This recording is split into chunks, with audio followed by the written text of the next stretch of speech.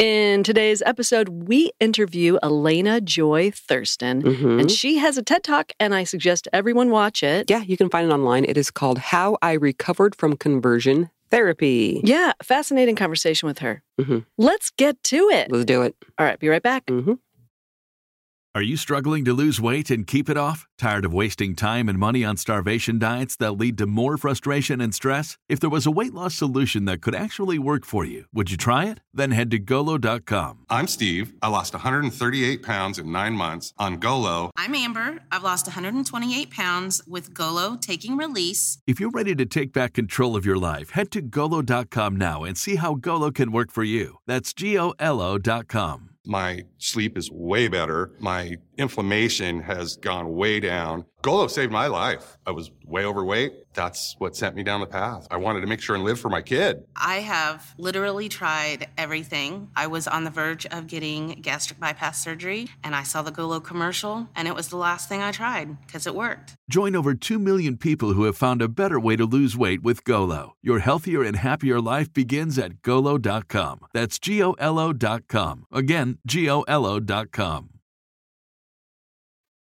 Hey, everybody. Hi. Welcome to Latter-day Lesbian, a podcast about an ex-Mormon gay girl just figuring out her damn life during lockdown. Lockdown, COVID-19. Yeah, we just heard on the news, I guess, yesterday. Of course, this will be coming out a week later. But the social distancing has now been pushed out a month, so till April 30th. So I'm continuing to lose my mind. And yeah, crushing it. Yeah, we're a couple of extroverts, homebound extroverts here. And the Zoom happy hours just... It's not the same. It's fun. Not. It's better than nothing, but it's not the same. Yeah, especially when you get a bunch of people on there. Yeah. It's hard to figure out who's talking next. For a couple people, it works. But yeah. But I really enjoy like the in-person energy. Yeah. Yeah. I do too. Remember that? I don't even know. I can't remember what that's like. I don't know. Meeting a stranger and then hugging after chatting I don't even know. I know. I was passing this guy in an elevator. So we have a studio space. We're on the 9th floor. And I was at the lobby level and starting to get into the elevator, not even looking in there. And there was a guy back there, like tucked in a corner. And I was like, oh, sorry. And he just had this terrified look on his face. Like, don't get in my elevator. You're going to give me a disease. Yeah. It took me about 3 seconds to go like, oh, yeah, sorry, I'll take the next one. So I back out. But we just had this moment of awkwardness and of a little horror and both being terrified of being close to one another. It's sad. It is. And I also have found myself when we're watching just random TV shows and people are hugging or touching or getting too close to another, I get a little anxious. But then I remember, wait, this was filmed like 2 years ago. It's okay. I wonder what that's going to do to, I don't know, if there's going to be an outbreak, so to speak, of documentaries or whatever about COVID-19. I don't know. It's a weird time. Is America going to turn into the Brits that don't hug? No offense to any of our British listeners. Yeah, the only reason I say that is because British people have told me themselves that they're just very stiff and very... Very formal? Well, that's probably a generalization. Of course it is. Yeah. So raise your hand if you are a very warm and friendly Brit. Yeah, all of our warm and friendly Brit friends. Let us know. A little virtual hug. Okay. Shall we get into the interview? Yeah, I'm pumped about this one. Okay, let's do it. So, Shelley, we have a special guest today. I want to introduce Elena Thurston. Is that what you want to go by, Elena? My website is Elena Joy, but in my regular life, yes, I just go by Elena. Okay. Because we could give you a new name. I mean... I think she's maybe had that. We've been known to do that from time to time. Usually it's Elena T, and then we give some fake name for the rest of it. Oh, funny. Like... tries really hard. Shelley has some notes here, and she wants to ask you some questions. I'm going to jump in, too. It's not like I'm just going to be eating bonbons in the background. No. I'm going to be a full participant in this interview, but I'm going to let Shelley kick it off. All right. My first note says converting to Mormonism. So I think I remember that you were not born into Mormonism. Is that right? Born into the covenant? I was not born in the covenant. That's right. How'd they get you? So the practical side of the story is simply that I was a new kid at a new high school, and those were the friends that I made, and it just became an easy way to have a social system and a community. I think the deeper side of it is that I had kind of a crazy family growing up, as many, many, many people do. I recognized there was a lot of dysfunction in my family, and I was introduced to this community and this religion that explained everything, right? A mom and a dad, and this is how you be a good mom, and this is how you be a good dad, and we're all striving for that. So that sounded really good to me. I liked all of that. Let me ask this really quickly first. Are you still an active Mormon? I do not attend church, no. Okay. But they still have your name on their record somewhere. They do, yep. Yeah, right. with a nice little asterisk by it. I bet. We're going to get into that for sure. What does the asterisk stand for? It means that I'm a known homosexual, and so any ward that I move into, I'm not allowed to pray at the pulpit or take the sacrament or work with children, which is like 70% of the jobs for women available in the church. Oh, I wish you could see Mary's face while you were saying that, like jaw on the ground. Wow. That feels like when you are a known pedophile and that's on your record and it's known in your neighborhood. In the Mormon church, they don't necessarily put a pedophile asterisk on your things. No, they do not. Yeah, only the homosexual things, you bad, bad woman. Wow. Well, let's back up because we just jumped hell of ahead. Wow. And that was, we're a little all over the place. Now Forgive that us. you listeners know what's coming. So they got you to go to church. Because you're in high school and you need friends. You kind of grew up in a relatively shitty household. From the outside, Mormonism seems like, a family environment. Yeah. It's very loving, very kind. Absolutely. And that's how they get you. Yeah, I have never met someone and told them that I am or was a Mormon and have them say, well, they're shitty people. The first thing out of their mouth is, any Mormon I've ever met's been really nice. That's the appearance. So you joined the nice cult. And then what happened? That was in high school. I was 16 years old when I got baptized. I went off to college. I got a college roommate who became my very best friend. And she was living a really authentic journey to become the best person she could. And she used the church framework to do that. And I loved that. One of my core values is progress. I always want to become a better person than I was yesterday or last year. And so I really attached to that concept of, okay, you're going to give me a checklist and I can check off all the boxes. And that means I'm a better person than I was X amount of time ago, right?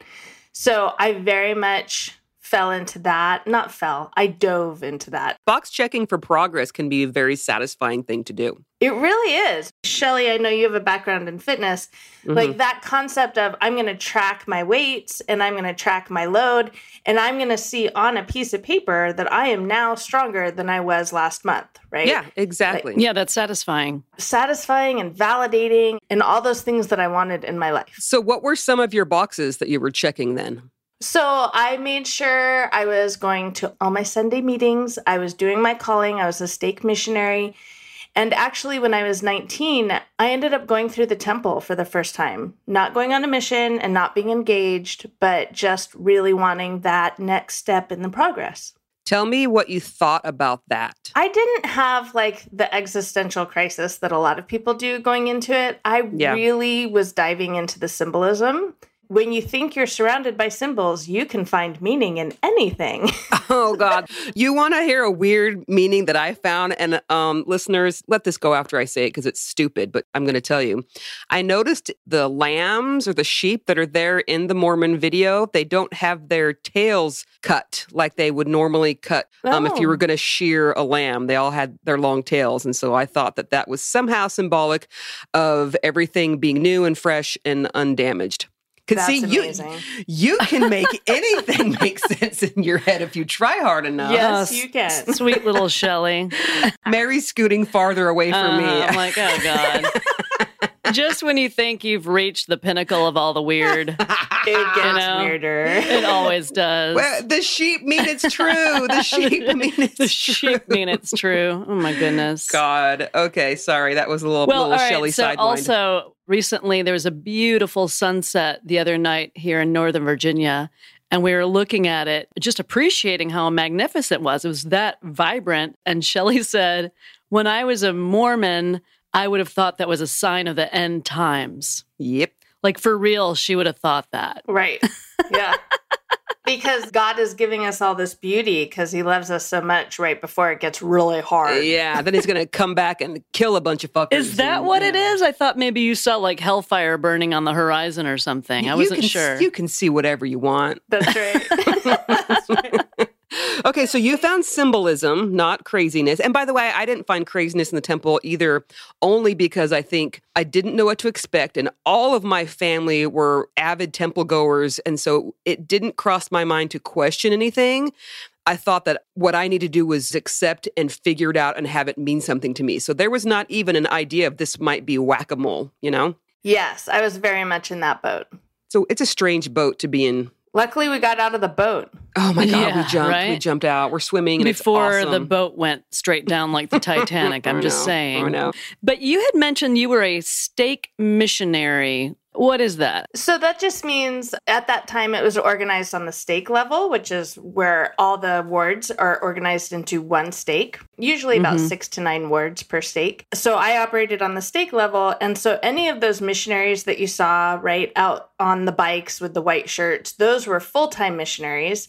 And stake missionaries would be local members that would assist them. So I went to a lot of meetings with non-members and helped teach the lessons. It's not the same thing as going on a mission. Correct. I was a college student at Arizona State. I lived my life, and my church job was to be a stake missionary. Mm-hmm. I want to know, while you're being the stake missionary, were you all in? So I was definitely all in while I was a stake missionary. Your question is awesome because I actually really struggled before I got baptized. I started taking the discussions in the fall of my sophomore year, and it was 9 months before I was baptized, which is a relatively long time for people who are investigating the church, who are looking into it. Because the missionaries kind of really pushed that you get baptized fairly quickly. Yeah. And they didn't for me. I actually had a really amazing missionary. He was from the East Coast, and he was like 27, which is very old for going on a full-time mission. Oh, wow, yeah. Yeah, he had lived a lot of life, and he was just trying to do the best he could with the life he had, right? Yeah. And so he was very real, which is hard to find among 19-year-old missionaries. So I really related to him, and I really struggled, though, when they taught me that gay people couldn't be baptized. Not because at the time I was aware or cognizant that I was gay, but because I had a lot of gay friends. I had grown up in the theater community, and I considered gay people very close friends of mine. And it was really hard for me that the church would say, no, you can't be Mormon and be gay.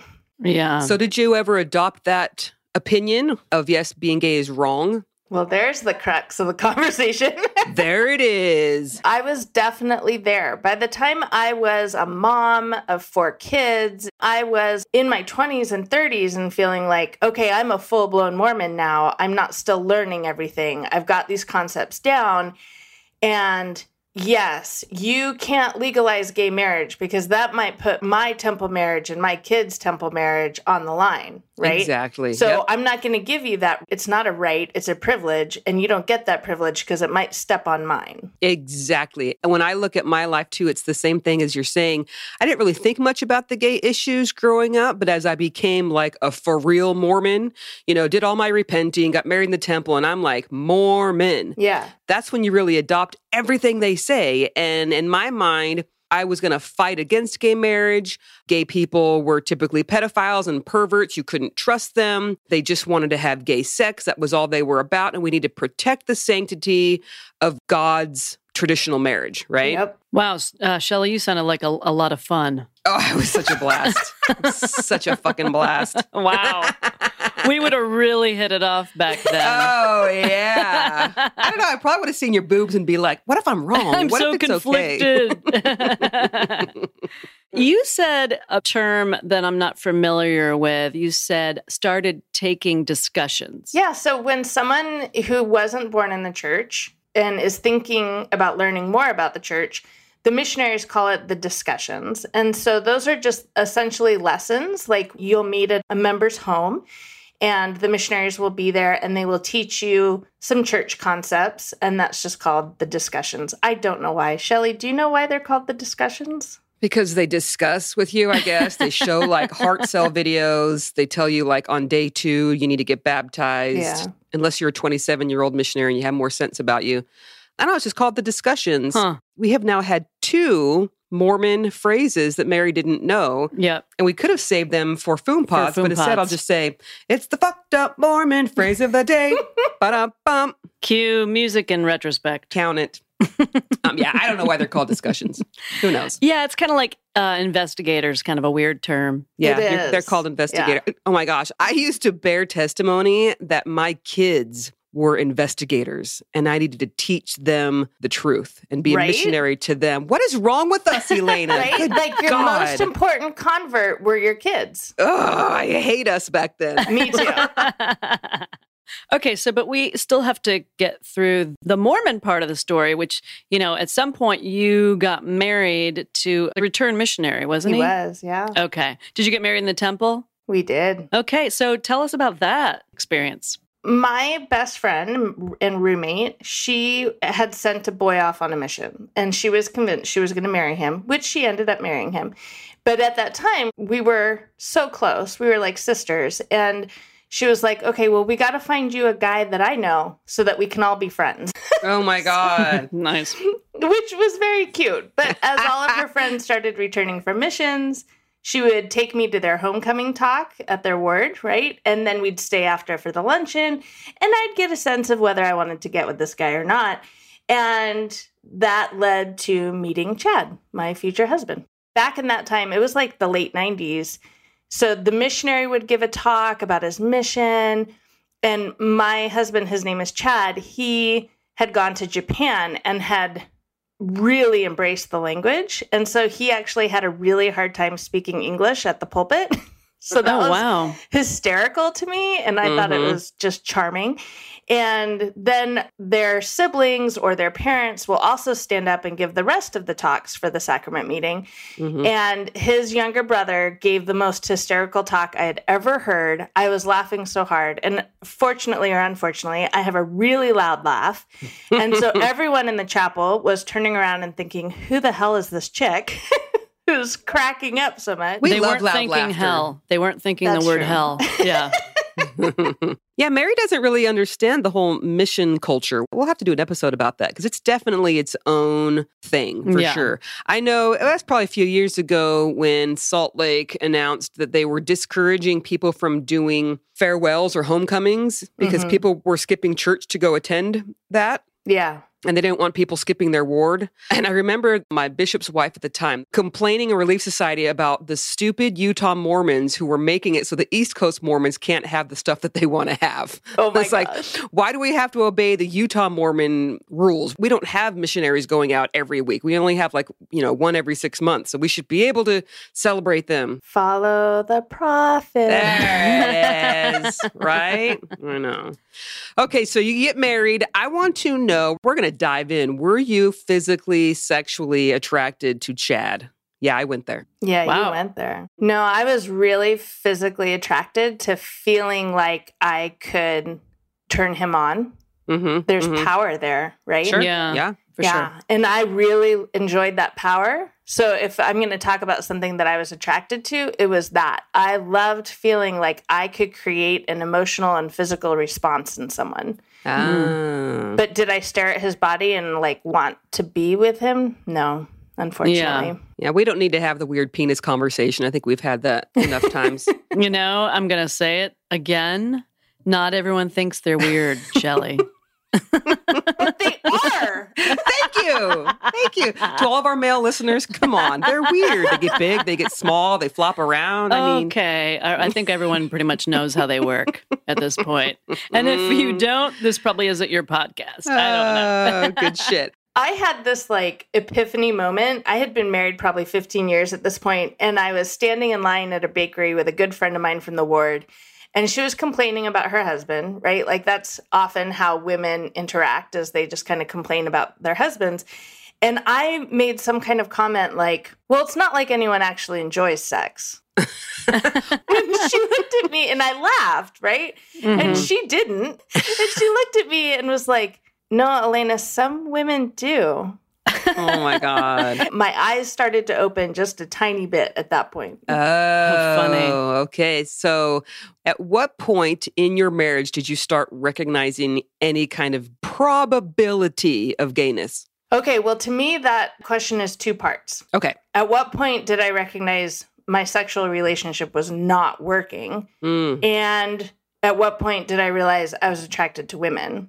Because I stayed very, very deep in this concept of I'm broken, and that's why I don't enjoy sex. God, we're like the same person. I swear. Everything you're saying, I'm like, yep. I didn't realize I was gay. I knew I didn't like sex, but it must have been because I'd had sex before I was married. There's something wrong with me. Right. I'll just stick through it. It'll get better. Having no idea there was some sort of lesbianism attached to it. Yeah. Well, it's not like the Mormon religion encourages people to explore their sexuality. Of course. Totally, right? Yeah. Of course you're going to think there's something wrong with you. What other answer could there be? And I took that a step further by saying, okay, well, all of these Mormons were all presumably virgins when we get married, right? Mm-hmm. And so we have no concept of like, what's good sex? What's bad sex? How do you become a good lover? And it's not like you can go to church and learn that. No. Or even have conversations with other ward friends about how to become a good lover. So I just figured, okay, sex sucks for everyone. Mm-hmm. Right. It's just not something Mormons are good at, and that's okay because we're going to heaven. Where we're forced to have continual hetero sex unless we end up in the celestial kingdom with our TK smoothies. A what? TK smoothie. A TK smoothie. Which is not a foam pod. So a TK smoothie stands for a celestial kingdom smoothie, meaning if you only make it to the celestial kingdom, your private parts, your reproductive parts, become just smoothies like a Ken doll and a Barbie doll because you don't get to have sex unless you get to the celestial kingdom. Have you not heard this? Now you need to look it up. It's true. TK smoothie. We just stumped a fellow ex-Mormon. Is that considered a foom? Is that a common Mormon expression? Ex-Mormon. It's an ex-Mormon Maybe expression. Mormon. I don't know. Either way, so it's the fucked up ex-Mormon phrase of the day. Because we're taught, right, Elena, that our ultimate goal, our ultimate reward for being obedient in this life is to be able to live eternally with our husband and all of his wives and continue to create children, spirit babies, right? Is this what you were taught too? Yeah, and you're taught that when you get to that celestial kingdom and you get to that exaltation, that your body will be perfected. And so to me, that meant, okay, that's when I'll enjoy sex because my body is broken. And that's not shameful. That's not you know, oh my God, that is horrible. I remember being like, God, you mean I have to hang out with this guy for eternity? No offense, Brent, if you're listening. Like, in my mind, it was like, it's just me and him making babies. And that to me is like... With his other wives? With his other wives, obviously. What a shitty reward for being obedient. But I went along with it, just like you went along with it, you know? Yep. My reality was that my body was broken, I was broken, and that's why I didn't enjoy sex. But you fast forward 18 years into the relationship, and the vision I always used and that I could never really communicate was, can you think of like a cat, like on a screen door, like clinging to it? Yep. Oh, yeah. Kitty. That was me. Like, it turned out I really wanted sex. Yeah. But I couldn't enjoy it. And so I was this massive ball of frustration all the time. Wow. I was that cat clinging to the screen door. So do you think it was sex that was actually lacking or intimacy? Or maybe Intimacy. Intimacy. Yeah. Well, I think my body was craving physical satisfaction for sure. But my emotions were really craving a pure love. Mm-hmm. Yeah. I'm just going to throw this out there because I'm crass. Did you have trouble like having orgasms? And was that like the craving you were having, like that completeness? Absolutely. Oh. And it got to a point where we were, again, probably about 12 or 15 years into the marriage. My husband at that point was making 6 figures, and there was a local business in town called Sexual Health Experts. It went by She. And you could go there, and they had OBGYNs, and they had therapists, and they had people that could look at your hormones. Like, they basically did a full workup. Like, if your sex life wasn't what you wanted it to be, you could go there, get this full workup, figure out what the problem was, and that was the whole goal, was to help you be satisfied with your sexual world. And so I looked into it, of course, and I figured it all out, and I figured out that insurance wasn't going to cover it. I brought the concept to my husband. Okay, we both know I'm broken. Maybe this place can fix me. How much is it going to cost? It's going to cost $4,000. Wow. Well, no. I don't think that that's the best use of those funds. Yeah, even though he's making enough money, he's getting off, so whatevs, right? Oh my God. Exactly. And that doesn't make him a bad person just for that. Like, that is very typical, right? Like, I don't think he got it that for 15 years, he'd been getting off. Right. Mm-hmm. And what does it mean to not find that satisfaction for 15 years? Like, anyone who hasn't experienced that doesn't understand that. Exactly. Right. And, I know we kind of sort of bust on the patriarchy and men sometimes, but these men that are raised in the church, they are broken as well. They just typically don't see it. Yes. And so we can't be all pissed off at him for not getting it, because why would he? I totally agree with you. Why would he? He had never been taught that a satisfying sexual relationship is integral to the success of your marriage. Right. Yeah, Ugh. too bad the church can't figure out how to educate young men in that regard. And why would they? If you go back to the history of the church, it was all built upon polygamy. It was built upon a man getting his and women just dealing with it, So even though polygamy currently isn't practiced on earth right now with Mormons, that attitude... Mainstream Mormons. Yeah, that's true. Mainstream Mormonism. I think that attitude just comes with it. It just does. Right. And the other possibility, even if you didn't turn out to be a lesbian, is that possibly you just weren't compatible with that partner. And I think this is a problem with waiting to get married to lose your virginity. Yeah. I don't think that's a great system. I think you need to have some experimentation to know if you're compatible with somebody. It's just part of it. Absolutely. I don't know if you've heard of Jennifer Finlayson Fife. So she's this Mormon woman. She got her doctorate at Boston University. But she actually did a study, and it was all based on Mormon women, and it proved that Mormon women who had masturbated as kids had way more happier sex lives as adults than the Mormon women who did not masturbate as kids. Like, her scientific, published, peer-reviewed study proved that. Wow. Send that to Salt Lake. Right? Exactly. Yeah. And she's still active, at least last I heard. Mm-hmm. So I find that fascinating that we can have science that proves that maybe we need to change how we're raising these sexually active people so that they can be happier as adults. Nah, God said don't touch the little factory, so we're stuck. There you go. Don't tamper.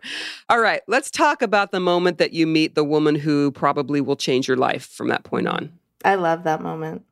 As I talk about in my TED Talk, I was at a point in life that I was running from my life. Yeah. I got really into long distance running, and I got really into weightlifting, and it was all in an attempt to control what I could control. And the only thing I felt like I could control was my body. Yeah. And I needed to shut down my racing thoughts. I didn't like the thoughts that I was thinking because it was all questions about my life and questions about the religion and questions about my marriage and questions about who I was. And I couldn't deal with it, especially because my youngest had gone off to school. I was home alone all day for the first time in years. It's a little too much time to think, huh? Right? Too much time to hear the voices in your head, for sure. I was doing the CrossFit thing and I was doing the running thing, and I still had too much time on my hands. I ran my own business as a professional photographer, and I had a friend of mine who was into fly fishing, and he asked me to give him photography lessons because fly fishing, you don't keep the fish, you always let it go. Right. It's called catch and release, right? Mm-hmm. You might spend thousands of dollars on a fishing trip, and the only thing you have to show for it is your pictures. So the pictures become really important to fly fishers, as I learned later. And so he was actually my running coach. He taught me how to do long distance running, and I was teaching him photography. And I realized, okay, more and more of his friends wanted to learn, and I was getting kind of a customer base from it. And I realized, okay, if I'm going to be teaching these guys how to do this, I need to learn more about the sport. And so there's a local fly fishing club. And I went one night, and there's about 150 old guys. And there was a break in the meeting, and the board, right, the president and the vice president and everyone, they all try to go out and meet the new people to make sure they come back, right? And there was one woman on the board. And so they were all like, you have to go talk to her. We're not going to go talk to her. You need to. And she was really pissed off about that.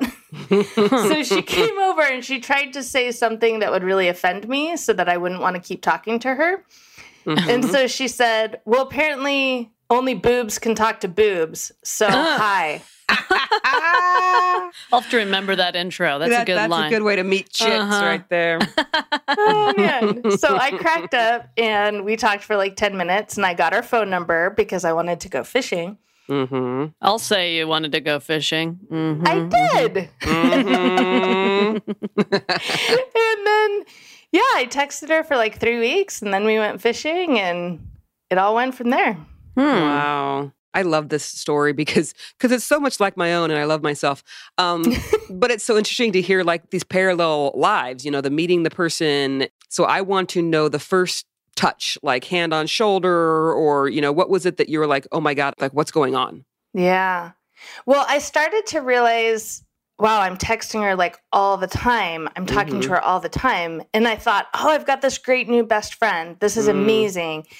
And she really did like integrate into my life and it was really great. And I felt so good around her. Yeah. I have 2 boys in high school and there was a high school musical and my husband couldn't come. And so Kristen got his ticket. And so we were sitting in the stands watching Oklahoma, I think. And I have a hard time with crowds, as a lot of people do. And so as the crowds started like coming in and getting close, I got kind of anxious and my knee was bouncing up and down. Mm-hmm. It was annoying everyone because it was making all the bleachers bounce, right?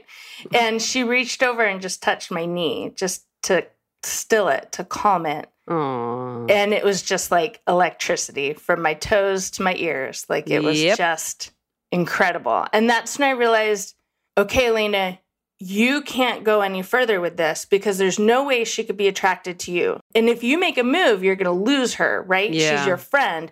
You need to do whatever you can to stop this emotion. You've got to shut this down. And that's when I started like, okay, I'm going to run 8 miles today and I'm not going to stop until I don't feel this way anymore. Wow, you probably got a lot of exercise back in those days. Yeah, I was really in shape. Which is funny because I became a lesbian and like gained 40 pounds. So, I mean, right? Yes. Everyone figures it out on their own, I guess. Yes. Well, that's after you accept being a lesbian. Oh, that's is when true. The weight comes on. That's right? true. That's when you're sitting on the couch eating ice cream, watching the L Word. So, Shelley, this sounds like a good time for a break. I agree. We'll be right back. We are supported by One Damn Good Brew, Apostate Coffee. Specifically, the Les Bean Medium Dark variety. A delicious, roasty, toasty blend that's sure to make postal workers in remote Mormon towns super twitchy. Yep, we have a first-hand account of that one. Sure do. This yummy Java is roasted in small batches, so it's super fresh the moment it arrives at your doorstep. And hey, it's named after us, so that's reason enough to give it a shot. I know it. So ditch that grocery store crap and give the Les Bean blend a try today at apostatecoffee.com. Mm-hmm. And we're back. Hello. Did you tell your husband the way you were feeling? No. And that's literally my only regret. Yeah. I wish I had the emotional maturity. I wish I had the mindfulness to be aware. Oh, Elena, you might be gay. And that's not the end of the world. That is some hard shit to come to, though. When you, how many years married are you at this point? 15? 17. 17 years married, family. Because you know that admitting you're gay, then you have to make a choice. You stay and you stay miserable and your husband knows you're gay and it's weird, or you leave and your entire world falls apart. Yeah. Or you never tell him and you stay in the marriage. That's true, which is also miserable. And I'll tell you what, that has been the biggest outcome of me being out here doing podcasts and doing the public speaking. I get probably 4 or 5 messages a week from women. It's the middle of the night. They're typing on their phones in their closet and they're saying, I thought I was the only one. Oh, yeah, we hear that too. Absolutely. I was shocked when we started the podcast, people writing in from like episode 1, saying, you're telling my story. This is my story. I thought I was only one. I'm glad there are people like you, Elena, who will talk about it and get people to open up and live their authentic lives. Yes, right? Yeah. And the biggest crutch of it is just taking off that self-judgment. Yes. If you can look at the situation, okay, I feel happier when I'm with her than at any other part of my life. And that doesn't have to be a bad thing. It's just data, right? So if I remove the judgment, now I can make a decision on that based on the data, not based on the judgment. Right. Wow. That takes a lot of emotional maturity to come to, I would say, especially growing up in something like Mormonism, where that's never even an option to consider that you might be gay. It's just not a thing. I know in your TED Talk, you bring up conversion therapy. You don't talk much about it. Do you want to talk about that here with us? How did you end up there? Yeah. First, let's define conversion therapy. Conversion therapy is any therapy whose goal is to result in heteronormative attraction and to suppress the same-sex attraction. And with anything in life, there's a spectrum, right? On one end of the spectrum, you have really revolting methods of conversion therapy. You know, you've got electric shock, or you've got showing people images of same-sex activities and then feeding them something that'll make them throw up, right? Yeah. You've got those really physical things. And on the other side of the spectrum, you have well-meaning, loving people that you trust telling you, oh, it's okay. You're just broken, but you can be fixed. You just have to go to this person and pay him this amount of money and he will fix you. You're broken, but you can be fixed. Yeah. Wow. So that's what happened to you, right? Okay. So lead us through that process, because, you know, you meet this woman, you're attracted to her. At some point, you decide, I need to be rid of this. I need to go to conversion therapy. Kristen and I had a very short but passionate affair. All right. And my husband found out very quickly. I'm not good at hiding things, frankly. Oh my gosh. How did he find out? I have to know. How did he find out? He looked at my phone. Oops. Elena, come on. That's like 101. I know, right? Jesus. I know. I'm glad you're not doing seminars on how to have an affair. No, don't pay me for that. So he found out, and it had always been in my head, my marriage is not going to end, because to me, a marriage ending is failure. Right. And I am not going to be a failure. So as much happiness as that affair brought me, it was never a question of if I was going to stay or not. I had to stay because I'm not going to be a failure. Right. Okay, so if I'm going to stay, how do I make this work? And the very first therapist that I went to told me, don't you ever come out to your kids. It will destroy them. Oh, man. And she gave me all these examples of current clients that she had whose parents had come out to them as kids, and now they're adults and they're totally messed up and they're totally dysfunctional. And that's what I would be setting up for my kids if I come out to them. And as I left that day, she said, for the good of your children, Elena, you need to take this secret to your grave. Oh my God. Was this, by the way, an LDS services therapist? That makes sense. Why? Sorry, I'm about to go on a soapbox. Don't go to an LDS therapist, because you will get shit like this. Yes. You're going to destroy your children. Are you kidding me? Let's put even more pressure on you. Let's put even more guilt and shame on you. Because as a Mormon woman, your entire life is pleasing your husband and your children. You have to be the perfect mom. And so now when you're finally telling people how you feel and who you are, they're like, no. That will kill your children. You can never say it. God, that pisses me off. So was seeing this, quote, therapist part of the conversion therapy? No, so she was actually just the first that I went to. My Relief Society president was like, okay, you guys need to go to marriage therapy, and I've got a great one. She's so good. Everyone goes to her. She saved so many marriages. So, of course, I went, and that's what I walked away with. And so the conclusion was, I either need to figure out how to fix myself, or I need to not be here anymore, because I'm not going to damage my children. That's not an option. And so then it was another recommendation from someone to go to this other therapist. And of course, I was in the repentance process with my bishop, because the affair had been found out. And oh my gosh, did he ask you like sex questions about you and your girlfriend? Yep.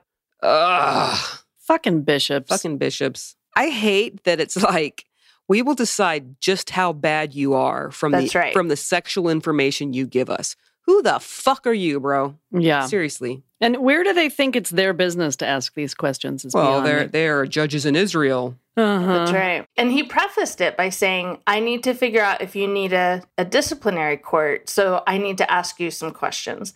And it was asked, where did the sexual acts take place? Were they in your house? Were they in her house? Did you have an orgasm? Did she have an orgasm? So the woman... She wasn't LDS, right? So there's no involvement with... She was not LDS. Now, are you all still on speaking terms this time? Or you've cut her off completely? Sounds so dramatic, Shelley, the way you say it. It felt dramatic. Well, I'm guessing that they probably said you can't be in contact with her. Is that right? That's right. And did you obey that counsel? During my repentance process, I got this referral to go to this other therapist. And he sat me down and he was like, okay, well, we know that same-sex attraction comes from trauma in your past.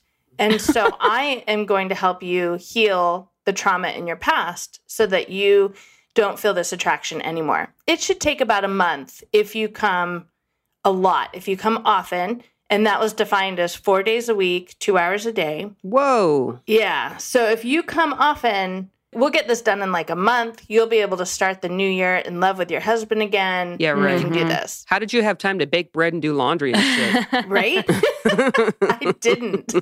Because I would go for 2 hours and we would be processing trauma, which any therapy session is exhausting, right? Oh, sure. Yeah. And then I go home and I wash dishes and I do laundry and I help with homework. And then the next day I'm back and I'm doing it again. I would like to find one person in the entire world who has never undergone any kind of childhood trauma. You know, it doesn't make you gay. And so that was the very first eye-opening, because a month went by, and then 2 months went by, and then 4 months went by. Wow. And I was still not attracted to my husband, and I was still dreaming about her every night. Yeah. And then the Brett Kavanaugh hearings happened. Ah, okay. All these statistics came out, right? And one of them was 75% of American women have been traumatized sexually in their past. And I finally made the connection. 75% of American women are not gay. Right. Which is unfortunate because that would leave us a lot more room for dating. But yeah, and that's why I would get frustrated when my dad will say, well, we know that you were, abused as a child. And it's like, who wasn't? Find someone who wasn't. Yeah. Okay. Yeah. We should all be gay. I firmly believe we should all be gay, but we're not. And so why? Because trauma does not cause gayness. And gayness isn't a choice, right? Exactly. If it was, you'd have these women that have been abused and raped as children, hating all men for the rest of their lives. And they actually don't. They actually are attracted to them, even though they don't want to be. Exactly. Sure. Exactly. And gayness shouldn't be looked at as a consequence of abuse. Yeah. It's so fucked up. It's a beautiful thing to be gay. And the other thing is, it's like time helps heal. And I've been traumatized too. And it doesn't mean that I have problems with all men. Right. I just don't like the guy that abused me. Yeah. So when did you decide to call it quits on conversion therapy? Was there a moment where you said, I am done, this is bullshit? I felt like I hadn't been able to say goodbye to Kristen because of how Chad found out. And, the next day it was like a 30-second phone call. Chad found out, we're done, goodbye. Oh, God. It must have broken your heart. Yeah. It was months later, and I'm saying, I need closure. I need to end this the right way in order for me to go on. And so that was the first time in months, not quite a year, but many months, that we had contact and we were in a room together. Chad would only agree to it if we were supervised by a mutual friend. God, it's like your dad. Ugh. Yeah. Wow. I actually haven't told this part of the story before. We were sitting in her living room. We each had points that we wanted to make to each other. And we just started crying, right? Just breaking down. And we ended up holding each other.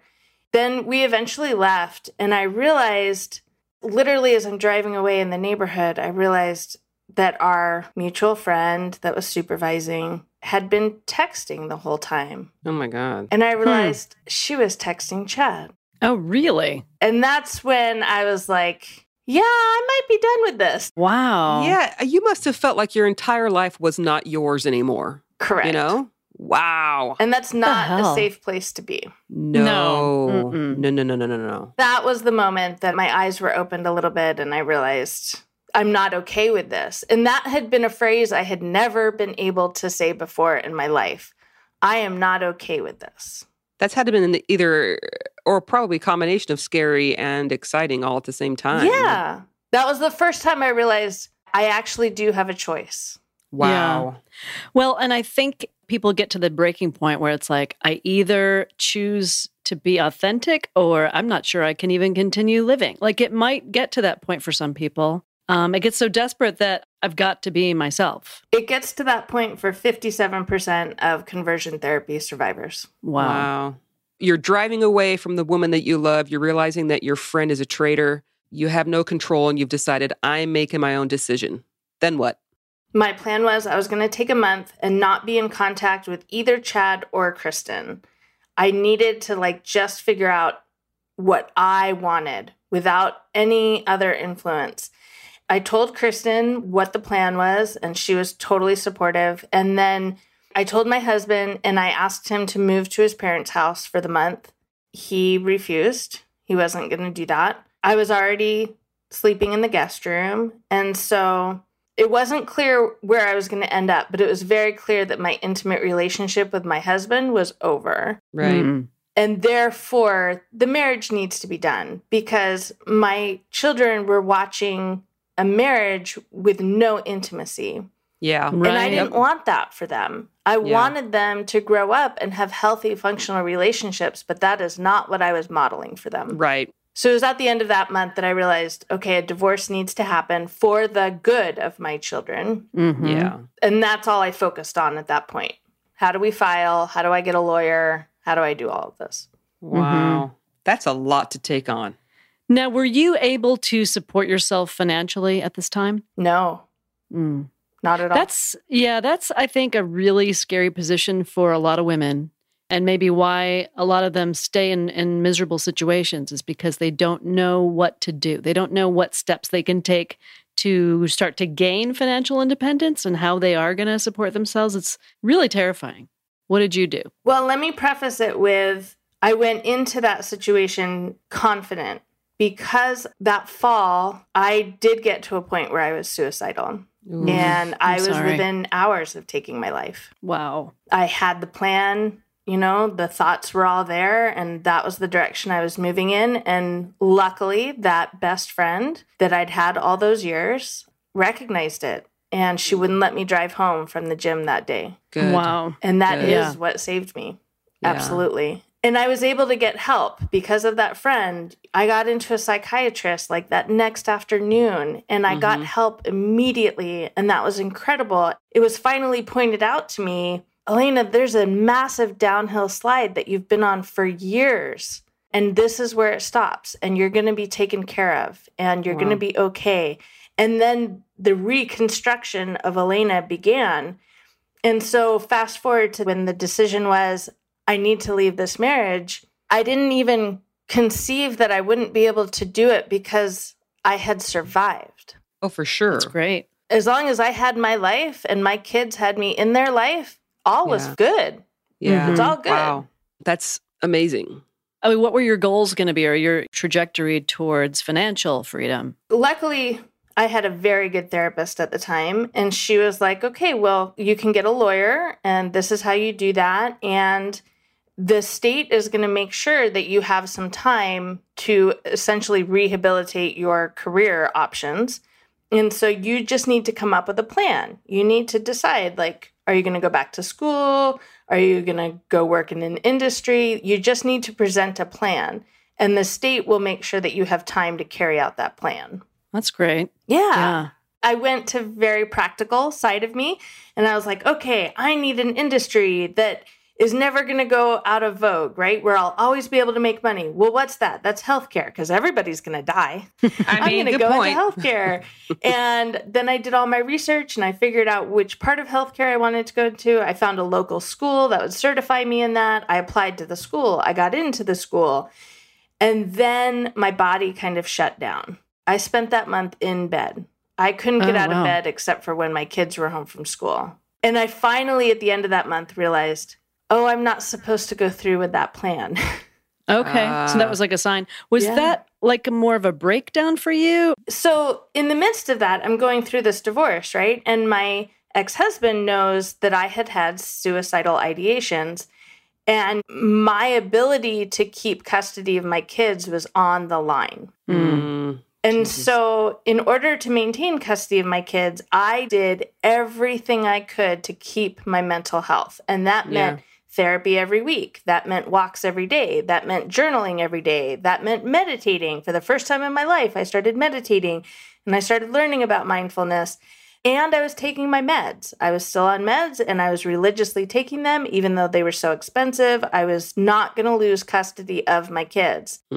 Yeah, I would call it a breakdown. That happened. And I thought, I'm not as healthy as I thought I was. I don't deserve to have my kids, right? You go down that hole and then to come out of it and realize, okay, no, this was just my body giving me guidance. Yeah. Okay. Because I wasn't used to listening to my body, right? Like you turn that off. Yeah. You don't even see your body because you're in garments every day. Like you have no connection to your body. That's so true. God. So true. So what did you decide to do then when you realized that this is not going to work? Well, at that point, I was involved with the post-Mormon community here in Arizona, and I would share my story, and it really helped people. I was recognizing that people needed to hear this story. And so then I went to a business coach, and I said, I have this story, and I think it's important. And she was like, yup. Sure as shit is. You can start teaching. You can start doing retreats. You can write a book proposal. You can do public speaking. Like, she helped me figure out, like, I have the ability to help other people and make money at the same time.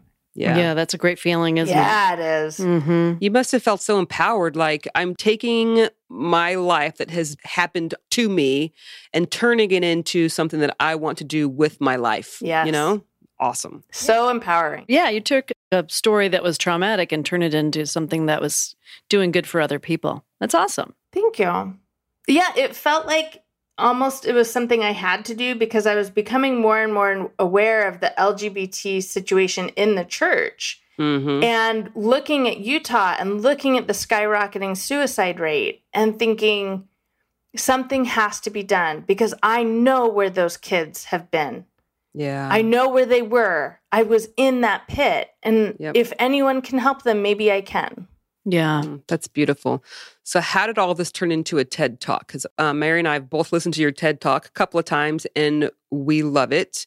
Tell us, how does that happen? And what was your experience there? I don't have a lot of strengths, but I recognize the strengths that I have. And one of them is I can handle being on stage. I can't handle a budget.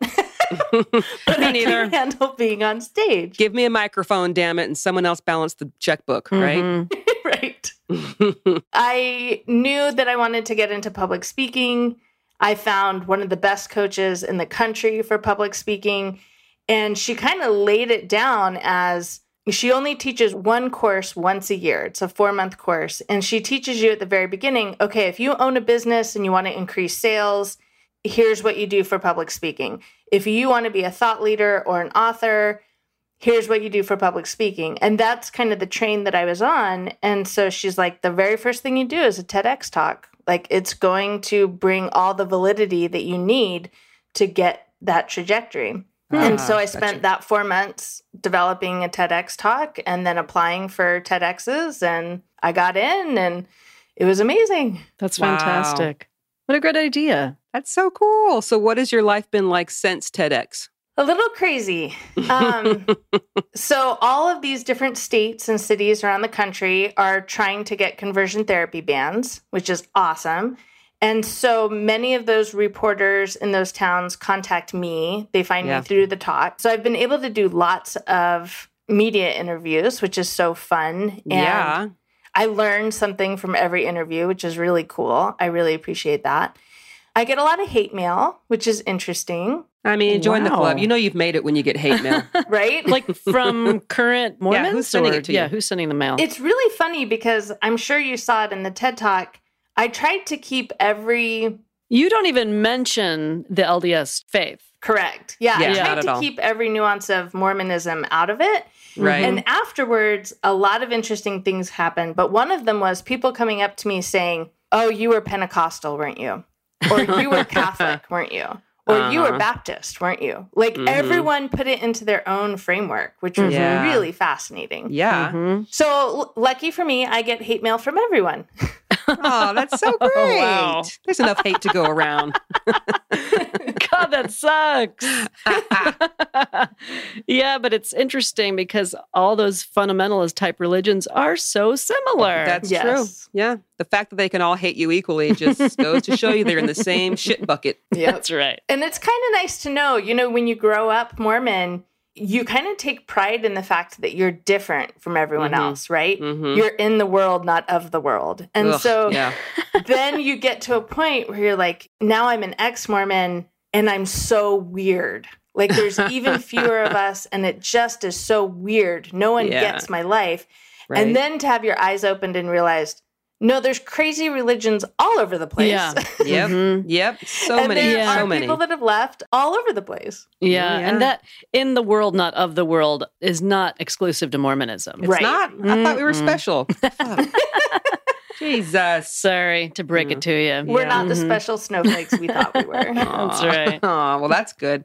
So what kind of public speaking are you doing now? My most popular talk that I give to adults is called Life 2.0, How to Love Your New Normal. So it's all about having strategies to love your present situation, which is oftentimes very different from your old situation, and how to not lose yourself in that transition. I actually talk at high schools and at junior highs as well. And so I talk about emotional intelligence and how you can create it and grow it and how you can recognize the lack of it in others. And I apply it to bullying. Oh, that's great. That. How do you speak in the junior high schools and not swear? It's really hard. That would be my problem. If I ever got asked to speak at a junior high, I'd be like, fuck, I can't clean my language up enough. I'm just kidding. Yeah. But not really. How does mindfulness play into what you're doing? Ooh, good question. So I define mindfulness as the intentional observation of our thoughts and actions without judgment. And so it becomes a habit that you develop over time with daily practice. And I give you all these strategies for developing it. And once you're able to integrate that into your daily life, you're able to observe your thoughts and actions without judgment. You're able to observe your family's thoughts and actions without judgment, your community, right? It goes on, and it affects how you can make decisions to create a present reality that you actually really love. That's fantastic. So if a listener wanted to learn more, how does the individual take advantage of some of your services? Yeah, so I host a couple retreats every year. They have been absolutely amazing, life-changing happenings, which is great. Those are on my website. My website's elenajoyexperience.com. I'm also all over Instagram. I'm starting a YouTube channel. I try to put as much information out there as I can because my goal is literally, and this is a very lofty goal for one person, but it is what it is. My goal is to reduce the suicide rate. That's a great goal. I love it. Yeah. So I try to get as much out there as I can to prevent that and to encourage people to protect their mental health. That is fantastic. And that is something that I'm sure you were not taught in the Mormon church. I know I wasn't. Mental health was never even discussed. It was obedience.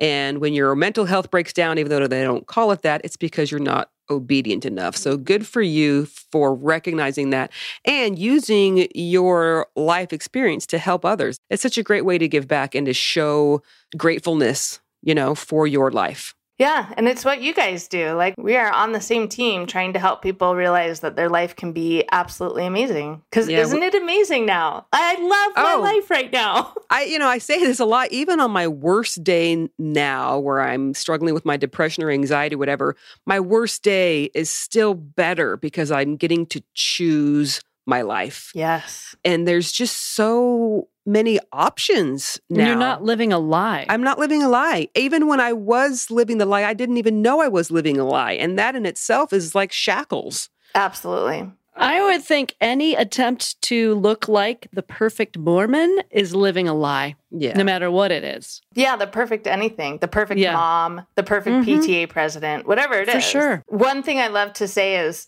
when you get to know someone, the more you're able to love them, right? And mindfulness allows us to really get to know ourselves, which really increases how much we can love ourselves. That's beautiful. I love that. That is so great. So I want to have you on again, and I want to talk more about mindfulness and how we can figure out what that is. It kind of sounds a little woo-woo, right? But how we can sort of explore that a little bit more and apply it to our lives in practical ways. Can we have you on again? I would love that. This has been awesome. Oh my God, that just felt like high-pressure sales. That was great. I'm shaking your hand and I'm saying, so will you commit to being baptized next Sunday at noon? I'm triggering and I have no idea what you're talking about. Yeah. Oh my gosh. Oh, Elena, this has been fantastic. I am so glad that we got to meet you when we were in Phoenix in person and that you've been listening to us for a long time. I recognize your name from really when we first started out. I feel like we're, old friends. And then hearing your story, which has basically happened in the last couple of years, it's like, wow, you are incredible. So thank you for being who you are and wanting to share that with people. It's fascinating. It's beautiful. Thank you so much. Thank you for doing this podcast. I know you guys hear this all the time, but in my early days, I was living in my rental for the very first time, and I was trying to figure out that plan, right? And I was in my own master bedroom for the first time, in my own bathroom. It was amazing. And I was trying to figure out who the hell I was and to realize there are Mormon lesbians out there, and they're moms, and they're killing it. That was huge for me. Oh, good. I love that we could be part of that. I just want a hug. You want to hug it out? I want to hug it out. Elena, come over. Let's hug it out. Okay, and then you want to go make out? Yep. Okay, I with love you. That. Even now you're bragging. Kristen's at work. You're killing me. This is awesome. I love this. So everybody listening, check out Elena Joy Thurston on YouTube, her TEDx talk, How I Recovered from Conversion Therapy. It's really good. And check out her website at elenajoyexperience.com. Yeah, it's ELENA, Elena Joy Experience. I feel like we should say in the name of Jesus Christ, amen, but I'm not going to say it. She just said it. Not going to do it. You're welcome, everybody. Or you should probably say, and that's my TED Talk. That's probably the better thing to say. Thank you for coming to my TED Talk. There it is. That's better than my closing, for sure. Well, what a great interview. Mm-hmm. She's amazing. Yeah, really like her. Should we take a little break before we get into some patrons? I would say yes. All right. Be right back.